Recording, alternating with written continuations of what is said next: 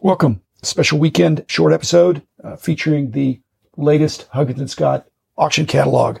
I don't encourage you to send off for it at this point because the auction deadline final bids will be March 11th.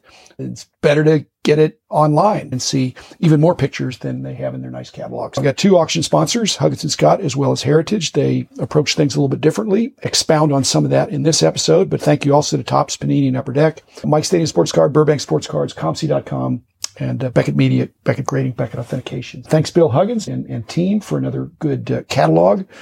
That I actually do get the printed catalog because I like to go through it. And I went through it in a different way today to share what I learned, confirm some of the things I expected, but it added a little to the mix here. One of the things that happens, Rich Klein, my buddy, knows that I like the Huggins & Scott approach with some of these difficult to describe lots. Rich and I have it's not a game, but we kind of share between us out of the 2,000 or so lots that frequently are there. Rich generally will say, hey, I bet you'd be interested in these 20.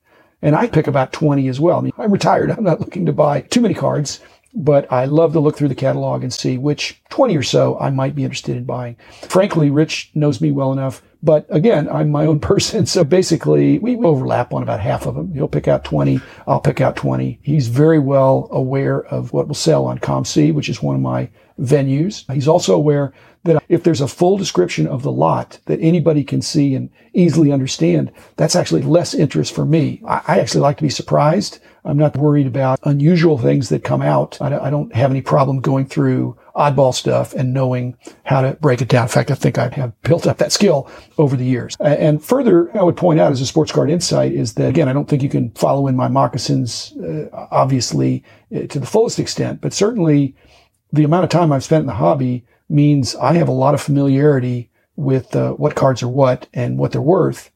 But I say that in the context of without having to look them up. I think if you have to look up everything, you can't buy a large lot or it'll take you all year to break it down, or at least to optimize the value. Bill Huggins, his auction is famous for taking it all. So if you've got a collection, they always have some interesting lots. I've always thought it was more lots than individual cards. They certainly do have individual cards. I also noticed I'm not as interested in the individual card lots. So they have some smaller lots. In fact, the smaller they are, that's Rich thinks, hey, you might really like that. And he's right, I would like it, but I think there's a lot of competition when it's a smaller lot. So generally I go for the bigger, less well described. For example, Rich was recommending, there was a New York Giants lot that's lot 203. That is a good lot. And lot 1604, a Yankees lot. That is a good lot. But I'm more of a generalist. I like the Yankees. I like the Giants. I like all teams. But I feel like I'll leave that to somebody that is dedicated to their team. And those aren't my specific teams. So I don't want to bid against somebody that's a passion. I don't even want to bid them up. If I'm interested in something, I want to go for it. If not, I'm not interested. Rich also knows that I'm not a big fan of adding to base cards, even though in many cases, some of the base cards that I have won, I've donated to Rich for his synagogue show. So I'm also not a big fan of non-sport in the sense that I'm aware there's opportunities to make money on some of the non-sport sets, but there's not the same enjoyment. If I'm going to have leftover cards, I'd rather they be sports. Even though the non-sports thing, I think there is an opportunity. Again, another sports card insight. We've talked about how this hobby is fluid. And when something gets fully priced, people look for other things. And there's certainly some bargains of non-sport things that haven't gone up. So I broke down the catalog for your understanding because I thought a lot of the catalog is vintage. And I'm right about that.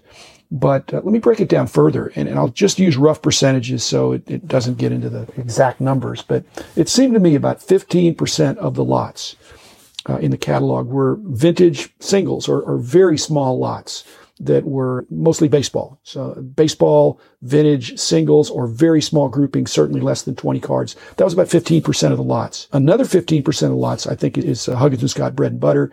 Those were vintage baseball groups, more than 20 cards. Hundreds of cards, thousands of cards, but strictly vintage, and I'm using the pre-1980 vintage term. That was another 15% or so. I'm using rough percentages. So that's 30% that's just vintage baseball, singles, and groups. As I've said, I'm more interested in the groups, but there's some good deals on the singles. There was another 25% that's, again, mostly baseball that was non-card lots. And I have won some of those in the past, but that's not really my bread and butter. I'm not sports insights. I'm not sports collectibles insights. I'm not sports memorabilia insights. I'm sports card insights. So I give them a once over, but I leave that again for somebody else. There was another 10% that was non-sport cards. I thought that was interesting. I always like looking through that, but again, not for me. Let's see. Another 15% was football cards and football stuff. A lot of that was vintage there. And basketball and really all the other sports, the hockey, boxing, NASCAR, soccer, golf, all of that was about 10% or less. Why is that the case? Basketball, there just aren't as many sets that are pre-80 for basketball. So the age of the consignor for Huggins & Scott is probably a little bit older. And so they're not bringing, as I said, Heritage tries to take it all as well, but Huggins & Scott takes it all in some of these ways that they break it down.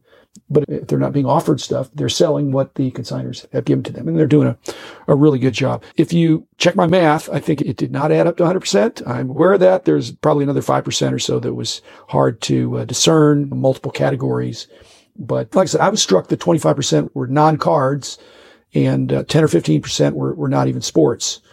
And football had more representation than I thought. Basketball had less. And the modern, I think I left out, there's about 5% or less are modern cards.